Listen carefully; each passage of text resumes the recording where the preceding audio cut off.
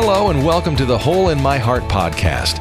This is podcast number 1, and I'm producer Steve. The Hole in My Heart podcast exists to demonstrate how the gospel is good news for everybody, every day.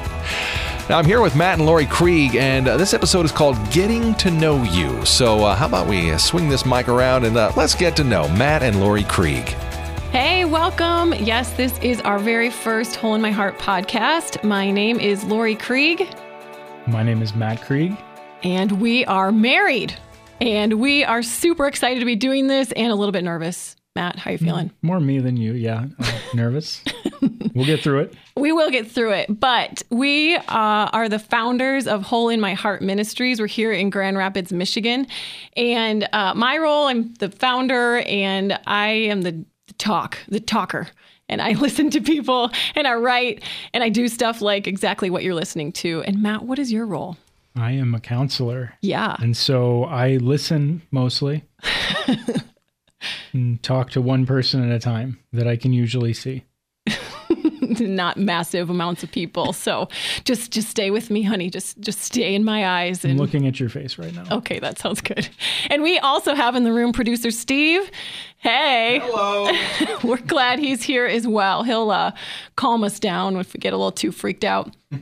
But Matt, why are we doing this podcast? Why are we taking over the airspace here? I thought you were going to answer that one. Okay. Lori, why are we doing this podcast?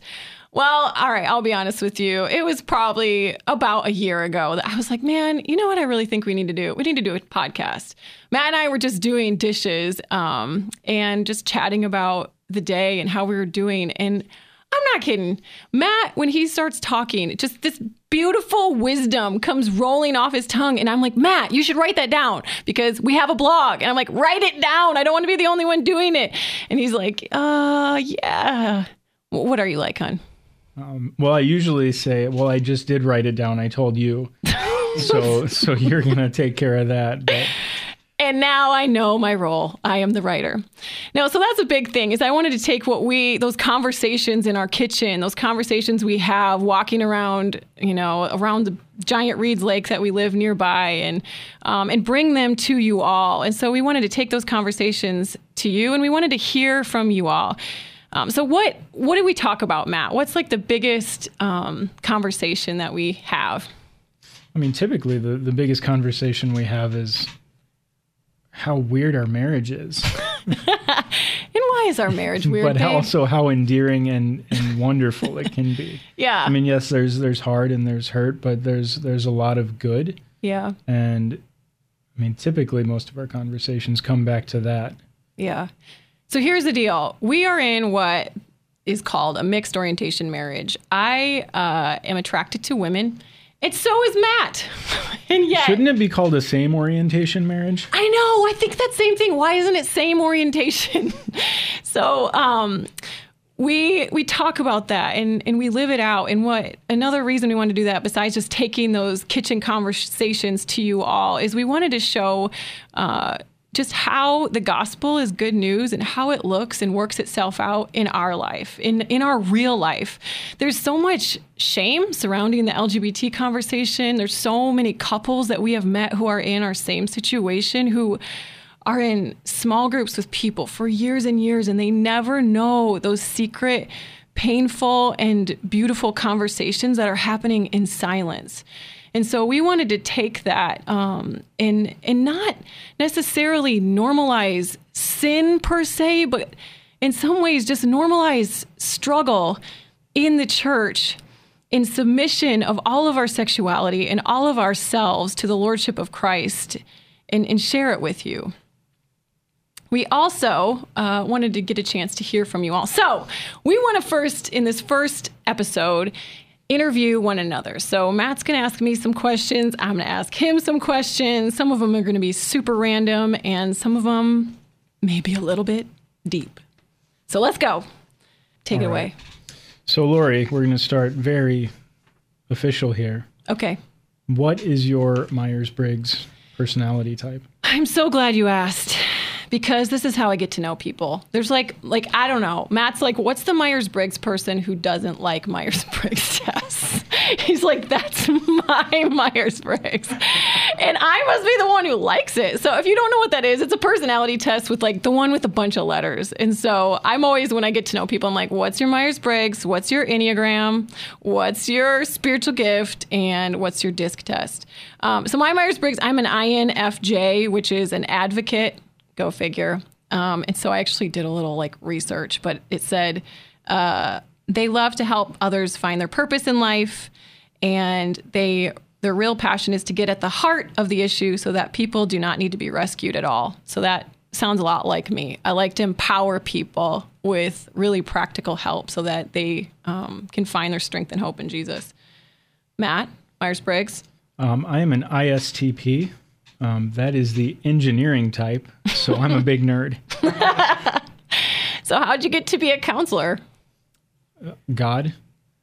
Explain that. Well, I feel like I'm much more gifted talking to no one. Yet God has called me to work with people. And so in my spiritual gifting, I like to figure out problems, which that's nice because I hear about them all day.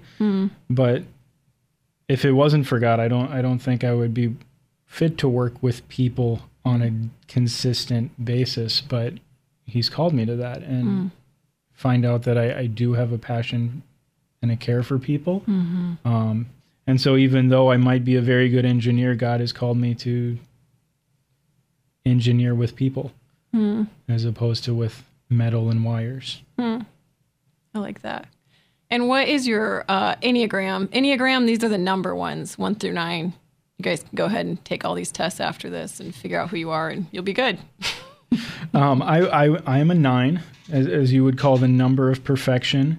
Because, side note, I'm the 9th out of 12 kids in my family, so I have an affinity for the number 9. Thank you, honey. You're very welcome. So yeah, I'm a 9, and that's the peacemaker. I don't like conflict. In the bad times, that means I avoid conflict, and in the good times, it means I solve conflict. And what are you? I'm a 4, and they're the ones who they're the individualist, or the way Richard Rohr says it, the need to be special and unique, which is very vulnerable right now. But healthy 4s, that's like not healthy 4s, they're willing to reveal highly personal and potentially shameful things about themselves because they're determined to understand the truth of their experience and really help people. So I see it as people who, in unhealth, we're like, I need to be special, I need to be seen. But I think in health, if we can look inside of ourselves and like offer that as a gift to others, it can be a gift. Okay, we'll do one more really important one as far as, self-discovery. What's your Patronus? Harry Potter reference. They will abound in this podcast, just so you know. If you don't like Harry Potter, just turn it off now. Well, I did say I'm a nerd. Yes. Also would be a Ravenclaw if Hogwarts was real. That's good to know. Thank you. Wait, Steve, what's your house? Do you know? Are you a Harry Potter aficionado? Hufflepuff. I am, and You're a Hufflepuff. well, I think sometimes I feel like I'm pretty sure I'm a Slytherin. But I tell people, I like it. Definitely Gryffindor. Definitely. But that's just what I'm telling people. It's just because you're so cunning. Your mask is a Gryffindor, but inside you're straight up Slytherin? Yes. All right, I respect. All right, sorry, Matt, what's your Patronus? Okay, Patronus, officially, according to Pottermore, my Patronus is, I believe, a fox. Which seems pretty apt. I like it. Why? Because I'm not super assuming, not in the spotlight all the time. But I can be a little crafty. I can see it. I always say Matt's like spirit animal is an owl because he's just sitting there and he's observing, and then he like hoots these words of wisdom. Maybe we cut that. Just kidding. I don't know. I actually don't even remember what my Patronus is, but I think my whatever, if I had one, it'd be a tiger, because it's like you've said that about me. Just someone bring out the tiger claws. I can bring out what did you say? Someone who's shockingly vicious. No. Anyway, we're going to move on to some of our relationship questions. So here we are in this mixed orientation or same orientation marriage. Matt, how When did we first meet? We met when we were in college. We were taking a class together on spiritual formation, and I was like, there's a pretty girl that drives the Pontiac Vibe. And I sat behind you, but I was too terrified to really talk to you, because at that point I was still pretty scared of girls, at least ones that I really had an interest in. Hey. So yeah. What first attracted me to you was I was writing for our newspaper at Cornerstone University, and I was writing a column called Get Out, which was encouraging students to get off campus. And I realized I had not asked any guys to go with me. And I was like pretty scared of guys. And I was also in this secret same-sex relationship at the time. Side note. And so I was like, who do I know? What guy do I know that's not creepy? Matt Creed. Yeah. So his first attractive piece to me was that he was not creepy. Mm-hmm. But as we grew in our friendship, what I really appreciated about him, first of all, was that he took the stupid things I said and he made them he took them a mile farther. He didn't make fun of me. He took it, he's like, let's go. Yeah, you're Patronus? Yes, Patronus squared. Let's go all the way there, and your house. And so I really appreciated that. And we fought well, which has been beneficial now in our 8th year of marriage. So, when did you know you wanted to marry me? This one is very clear for me. Mm-hmm. The summer after we met, when we were playing Ultimate Frisbee, 3 times a week with everyone, there was one moment when a friend of mine threw the Frisbee and in his follow-through caught you in the face. Yep. Smacked me real hard right in the eye. And so you kind of got a little black eye. And big black eye. And let's not make it bigger than it was. Large. My face was gushing blood everywhere. But it was incredible because you could tell it hurt, but you just kind of tried to shake it off and you kept playing. And at that point I was like, yep, I can see myself with this person for a long time. And so that's the moment that I think the switch flipped and I was interested in more than just a dating relationship. How have you seen, this is not a question on the list, but how have you seen that piece of my personality, that tough, but one that, get hit in the face and I keep going, how or have you seen that play out in our marriage? Well, you're surprising me now. Well, you don't give up. Very much, and I think that physical pain that you had from when we were playing Ultimate Frisbee, when you're in the point of emotional pain or emotional turmoil, which we'll get into some of that in a little bit, but when I've surprised you with emotional things and hurt you, or when you've been hurt by other people, you don't stop. You're quick to forgive and you move on. Without just jettisoning the relationship. Oh, thanks. Now I'm good for the day. My love tank's full. How are you guys doing? Do you want to ask me? Yeah. Okay. Yeah. What's been your favorite part about our marriage? Favorite part about our marriage?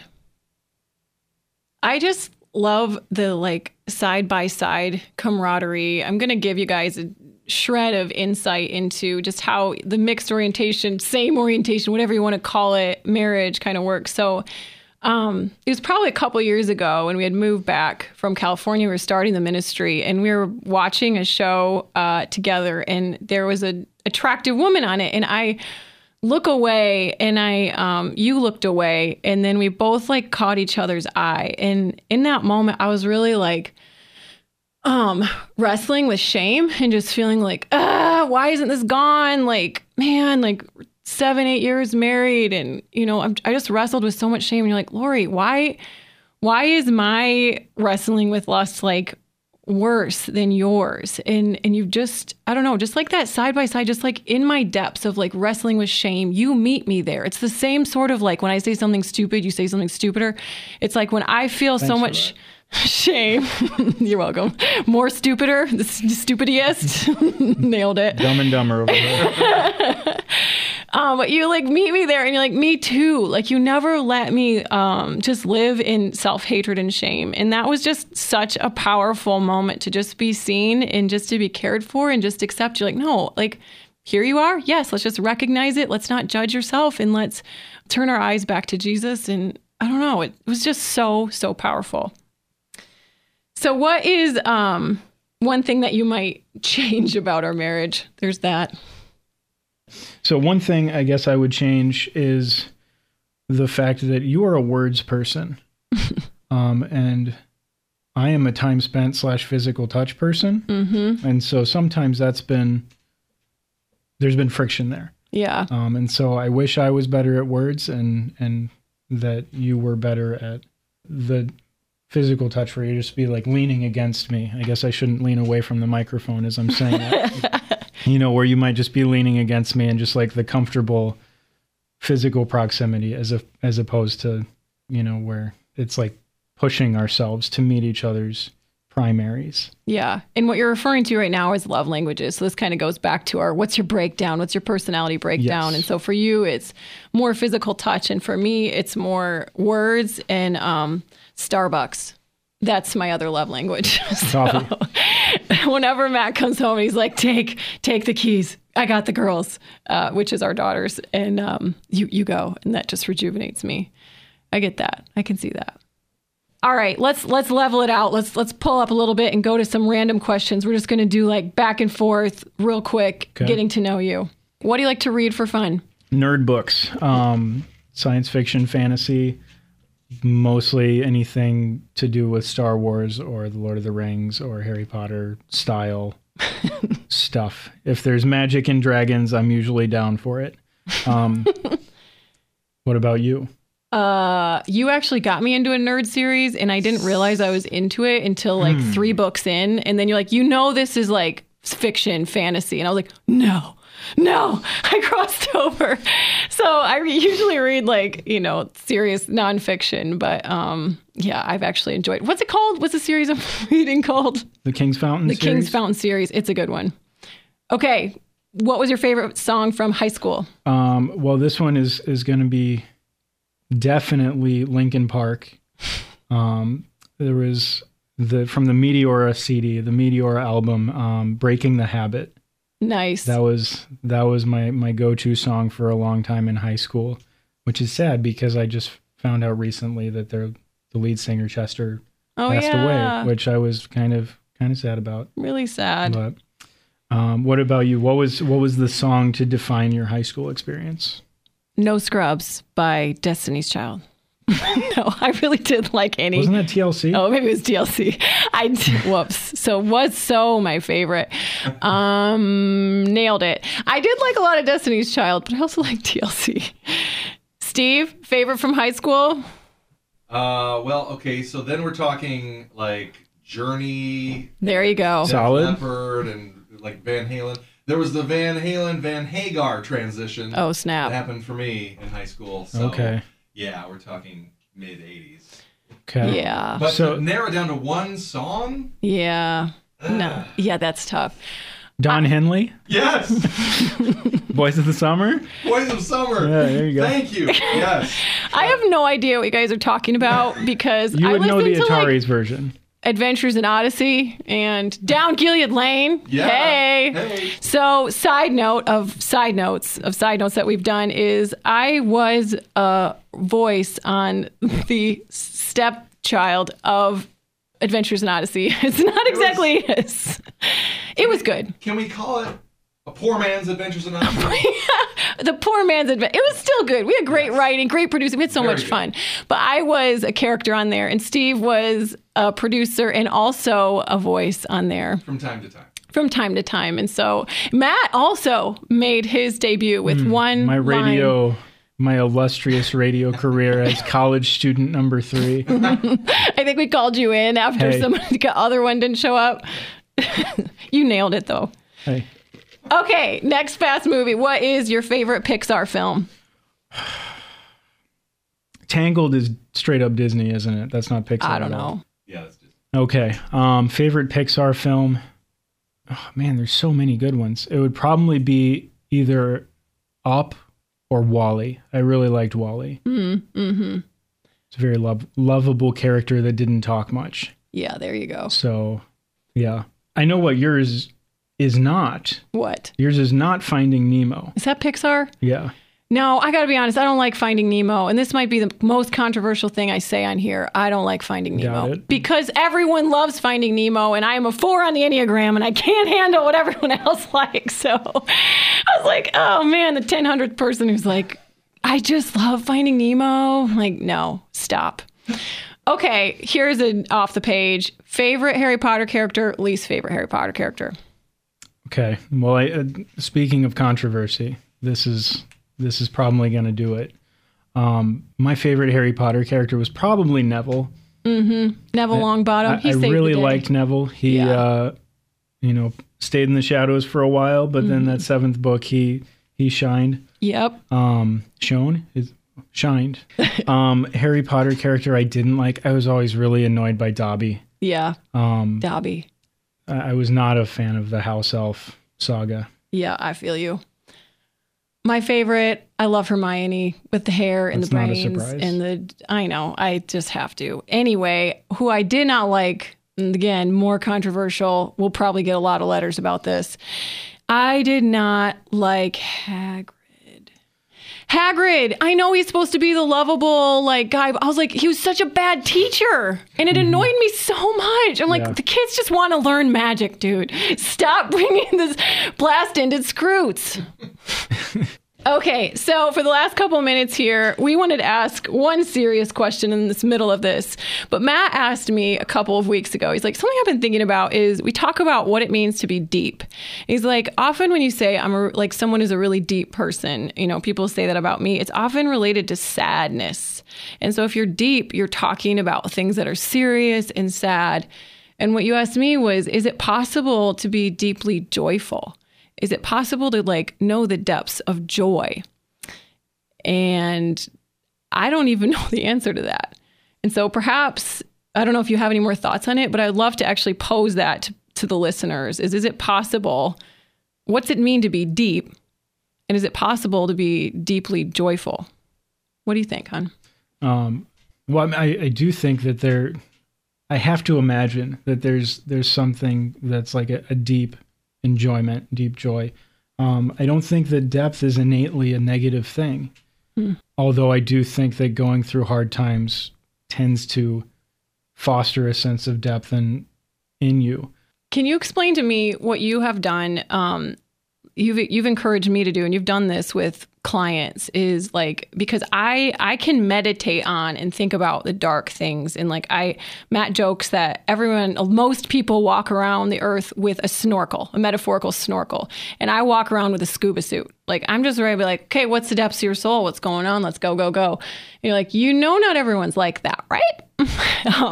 So I am like that, but you really encouraged me. And if you could share that, that'd be sweet. But just how I could stop just thinking about the depths of pain and what you focus on to even adjust your brain. So yeah, with our brain's incredible. It's what's called neuroplastic. The things that you ruminate on, the things that you think about are going to lend themselves to be thought about more. It's kind of like if you walk the same path in your yard, the grass gets worn down and you get a bare patch. Your brain's the same way. If you constantly think about the same types of things, that path of going to that same place is going to become easier and easier. And so I've encouraged a lot of my clients, to look back, especially at the end of each day or at the end of each week, and pick something that's happened that was an extremely positive encounter or event, and rather than just sitting and focusing on what could I have done differently in these negative places, or worrying about what will come in the future, to really sit and meditate and dwell in these places of positive occurrences that happen in their life. Because as you do that, it's going to be more, your brain is going to train itself to pick out those positive experiences more readily. And that path will get easier to walk. How I've seen that practice come into our marriage, for example, so we have a 2-year-old and a 1-year-old, So our life's real not busy. But when Matt comes home, it's my tendency when he gets home from work or I get home from work to like focus on like why the house is a tornado and every single terrible thing that happened during the day. But what we've like intentionally, again, my default is like trauma, pain, sex trafficking. Let's talk about the weight of the world and all the pain of my day. But you are sadness from inside out. Yes, she is my real Patronus. So instead, he gets home and I'm like, here, I literally catch my sentences. I'm like, bad, bad, bad. And then I'm like, no, this is what she did. This was something cute that she did. And I feel it like now that we're like 2 months into this, like I feel it like rewiring my brain to start looking for the good. So even when we went on a vacation last week, and a lot of it was really hard, traveling with babies is hard. But I was like, nope, there were 15 good minutes where the sun was shining. Let's talk about that. So I really appreciate that. And I'd have to get a brain scan to see if it's actually changing my brain, but I really appreciate that. So that is what we're going to leave with you all today, is we're going to ask you that question. Is it possible to be deep and deeply joyful? And if you see that in your life, like, how does that look? What does deep joy look like in your life? Also wanted to highlight a couple other things. So Hole in My Heart Ministries is sponsoring a conference this fall that we'd love for y'all to come to. It's in Grand Rapids, Michigan, even though I just said y'all and I sound like I'm from the South, but I'm not. But it's on November 11/11, and we'd love to see you guys there. We're just answering the question, how? If this historic Christian biblical sexual ethic, one man, one woman for life, is God's design, how do we love our neighbors well? How do we care well for people? And so that's what we want to answer. Also, if you have any questions or if you want to reach out to us, like for counseling or just, hey, what's up?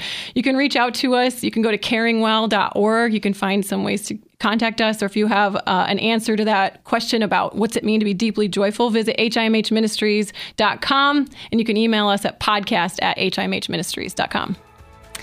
So thanks so much for all of us at Hole in My Heart Ministries. Thanks so much for listening, and bye. Thanks for listening to the Hole in My Heart podcast. Until next time, we hope you see in your life how the gospel is good news for everybody, every day.